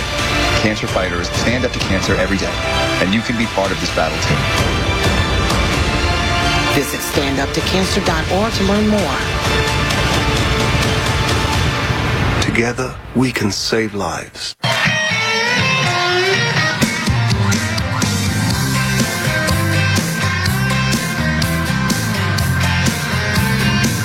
Broadcasting the sound of freedom. Here's Lars Larson. Welcome back to the Lars Larson Show. It's a pleasure to be with you. I'm glad to get to your phone calls and emails. The most stunning thing that has come out today is something that has a lot of people talking, including, I want to get Ron from Tacoma in just a moment. Ron, hold up a second, because I think this is absolutely extraordinary, what has been reported, that Joe Biden is so senile that he can still be president, but he can't be held responsible for willing violations of federal law, including stealing classified documents, holding on to those documents, and even disseminating or giving away the information in those documents. Now, I hope people remember that when that raid on Mar-a-Lago happened and the left-wing media, the legacy media, MSNBC, CNN, and the rest, they all went nuts. Why? Donald Trump has national security secrets and he's selling us out to China or he's selling us out to Russia. Do you know, the Democrats do so much projection. When one of theirs is guilty of something, they start pointing fingers and shouting at the top of their lungs. But this extraordinary result from the special counsel report. So when the DOJ, the Department of Justice, under the very politicized Merrick Garland, decides we have to investigate whether or not President Biden, who's the sitting president, whether or not he took classified documents that he had absolutely no right to take as a senator or even as vice president. Now, the stuff he takes home today, I guess he can take it home today, declassify it, or whatever. He can't seem to remember. He's already mistaken meeting 2 world leaders, president of France and the president, or the chancellor of Germany. He names these guys. Yeah, I met with them right after I became president. They were both dead. One of them had been dead for 25 years when Joe Biden remembers meeting him in the last 3 years. He remembers meeting people who were dead a long time ago. But consider this. So the special counsel is hired by the DOJ to go and look at this classified documents problem. Because Joe Biden's got classified documents in Chinatown. He's got classified documents at the Chinese communist-funded think tank at the UPenn Center, the Biden Center at UPenn. It was funded by the Chinese Communist government through University of Pennsylvania, which is a private university. He's got some of the documents in his garage in Rehoboth Beach, Delaware, or at his main house in Delaware. And they're sitting in a cardboard box, unlocked, not secured, or anything else. And they've charged President Trump with crimes for having classified documents that he had under lock and key. He knew what they were. He was communicating with the archives about giving them back about which ones had to be given back and which ones did not. And I had a lot of people after that raid at Mar-a-Lago call me up and they say, well, Donald Trump took documents he had no right to. And I said, no, there was a disagreement between archives and the Trump campaign about which documents had to be returned and which did not. If you think that's something new, I would suggest to you that both in private industry and in government, these kind of disputes happen from time to time. Somebody goes home from a governor's office or somebody goes home from the U.S. Senate and they say, I don't want to give up those documents. Well, you have to. And then the lawyers get together and they figure out which one is right. And sometimes the person trying to hang on to the documents is right. But what we do know is that Joe Biden in interviews has said he began taking classified documents from the government as early as 1974 when he was a U.S. senator who had no legal authority to possess those documents. He could look at them in a skiff, through the U.S. Congress, but he couldn't take them with him. He took them. He kept them. He apparently disclosed them to a number of people. And now the special counsel says this. President Joe Biden could not remember when he was vice president of the United States. I can remember when he was vice president of the United States. This is just a few years ago. I mean, he went in with Barack Obama. He became vice president in January of 2009. He left in January of 2017 when Donald Trump thankfully took over. He couldn't remember when he was vice president. He couldn't remember when his son, Beau Biden, died, who died, if memory serves, in the mid-teens, like 2015, 2016, because he had cancer. And yet Joe runs around in campaign speeches saying, my son served in Iraq and he died in Iraq because of the Iraq war, which is a big, fat lie. So all I'm telling you is, but Robert Hur, the special counsel, says you can't bring charges for mishandling, I would call it theft, of classified documents because a jury would see the president as, quote, a sympathetic, well-meaning elderly man with a poor memory. So he's senile, but he can still go on as president of the United States. If that makes sense to any Democrat, I'd love to take the naysayer call. In the meantime, Ron, welcome to the program. What's on your mind? Well, what's on my mind, Lars, is exactly what we've been talking about all day on your show. That one caller you had on there, I heard the same broadcast he heard. The problem is ABC, some of these news agencies just keep lying every time you go to break. And I about fell out of my truck when I heard it, and it took me about 30 seconds to realize it was just another episode of the Democrat show. But, I don't know if you caught that. That one caller was right on the money when you were saying that just Robert Hurt said that he's old and, he's just not able to process, but making all these excuses why they can't prosecute him. I got news for you. This is the United States of America. That's for a jury to decide, not a politician. This is obstruction of justice. And if you ask me what's going on here, this is political terrorism. And if you think for 5 seconds I, as an American citizen, are going to listen to anything the Democrats say after today, no way, Jack. I got to tell you something, Ron. This needs to happen. And I know there are reporters I know who have no guts. And there are politicians who have no guts. And they say, well, I can't say those things about the president because he's the president. Or I can't ask that kind of hard question. Yes, you can. If somebody decides they want to seek an office, I don't care if it's dog catcher, mayor, county commissioner, governor, senator, or president of the United States, if you're not up to it, then submit your resignation, let somebody else take your place, somebody who's even crazier. In this case, that'd be Kamala Harris. But instead, he's going to get away with having committed crimes literally for decades because they say, well, we can't do this to him because the jury would be very sympathetic to him.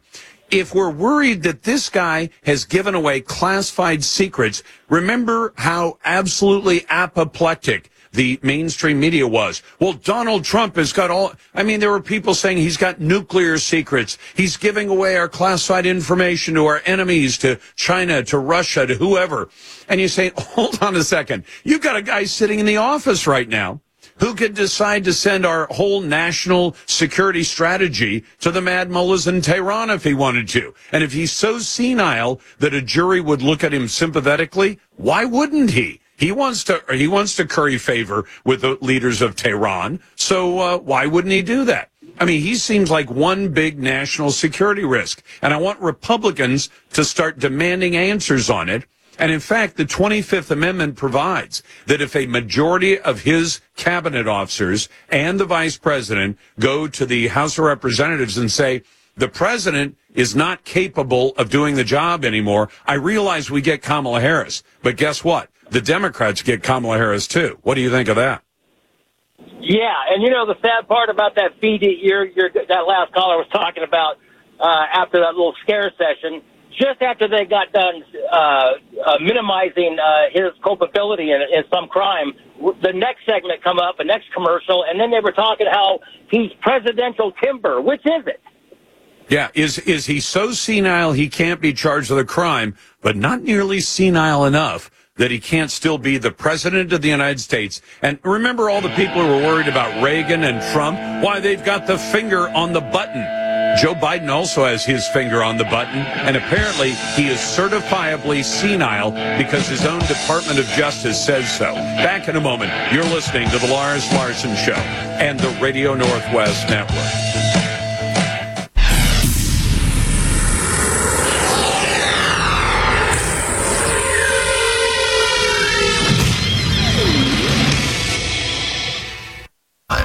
The groundbreak. With me on the phone today is David Moore with Equity Advantage. David, for more than 15 years, I've been telling my listeners about 1031 exchanges, but how do you explain it to customers? Well, Lars, 1031 exchanges are over 100 years old at this point. They allow people to exchange out of one property into another, keeping their equity intact. For example, let's say you own an apartment building and you'd like a larger one. You can sell the property, pay the tax, or you can do an exchange, deferring all capital gains tax.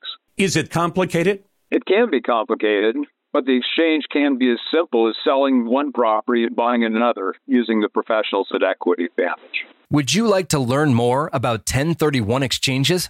Then go to 1031exchange.com.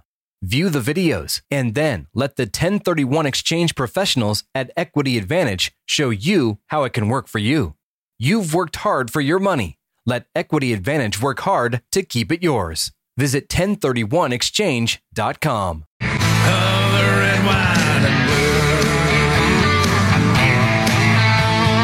Be honest. You're listening because you like what you hear, right? Lars Larson. Welcome back to the Lars Larson Show. It's a pleasure to be with you. I'm glad to get to your calls at 866-HEY-LARS. And if you're a naysayer, and I'm going to go to a naysayer here in just a moment, you can go to 866-439-5277. Send emails to talk@LarsLarson.com. Vote in our poll on X. You'll find that at Lars Larson Show on X, also on our website at LarsLarson.com. Should Nikki Haley bow out of the presidential race, or does she still have a chance? I'd say, no, she should bow out about now. But I have a feeling her Republican establishment donors are going to keep the money flowing as long as they think they have a chance to sideline Donald Trump. And you can see how well that's not working out. Today's poll on X is brought to you by Ultimate Truck Services. If you rely on trucks for business, Ultimate keeps your biggest assets on the road and running right. Find them at ultimatetruckservice.com.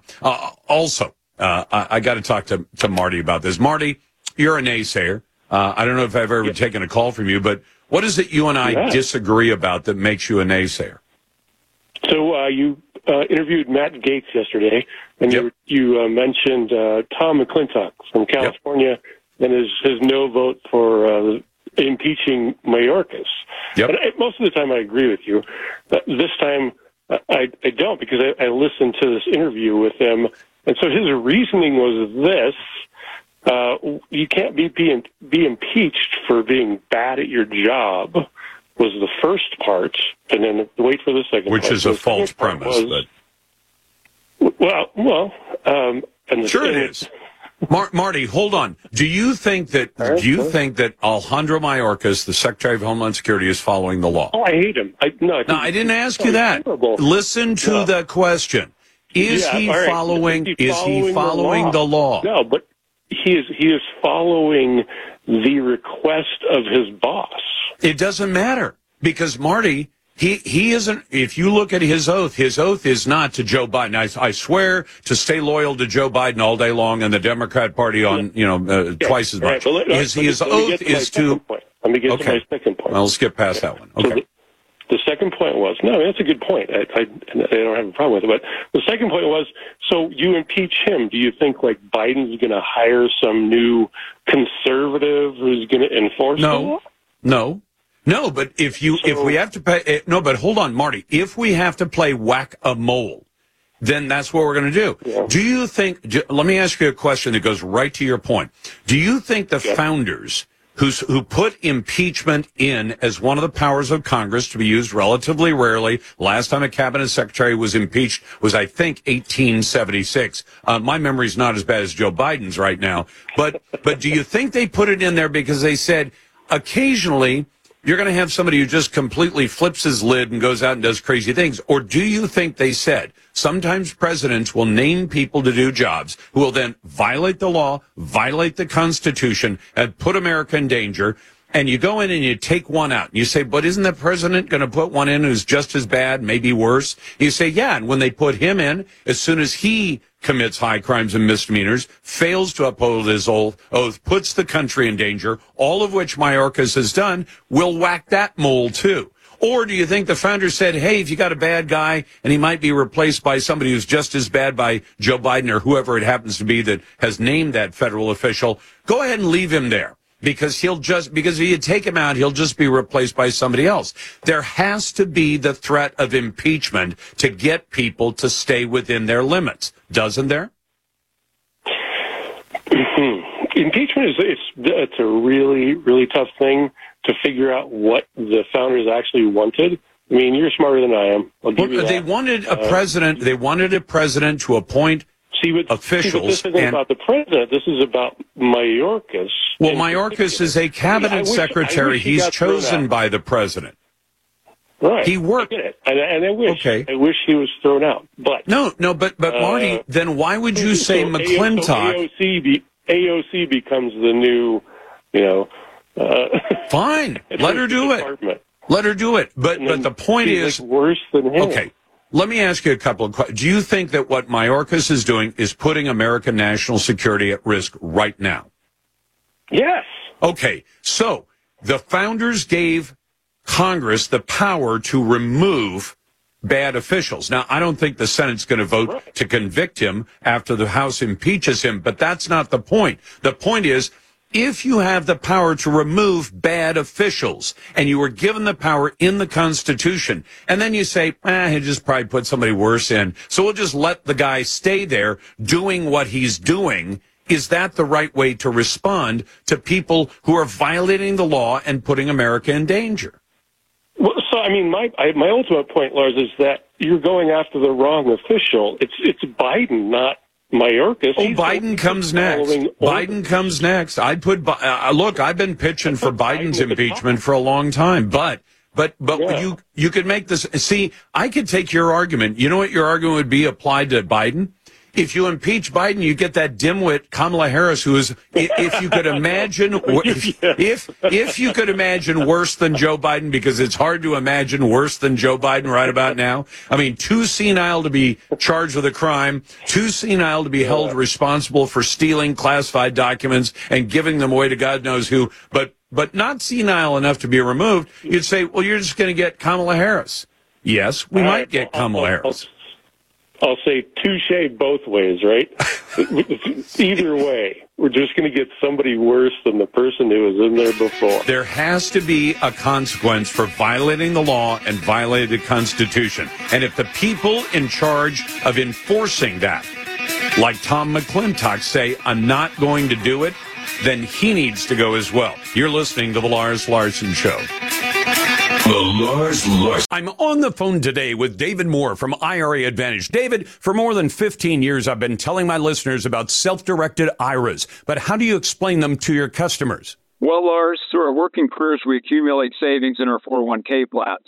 So rather than just rolling those funds over when you leave your job, you may want to think about setting up a truly self-directed IRA. With a self-directed IRA, your retirement portfolio can include real estate, precious metals, cryptocurrency, notes, loans, and even a new business startup. So with a self-directed IRA, you're not limited to equities like stocks and bonds? Exactly. There's so many more options that you can consider for your retirement portfolio. Would you like to learn more about self-directed IRAs? Then go to IRAadvantage.com, view the videos, and then let the self-directed IRA professionals at IRA Advantage set up a self-directed IRA for you. Your retirement, your way. Visit the professionals today at IRAadvantage.com.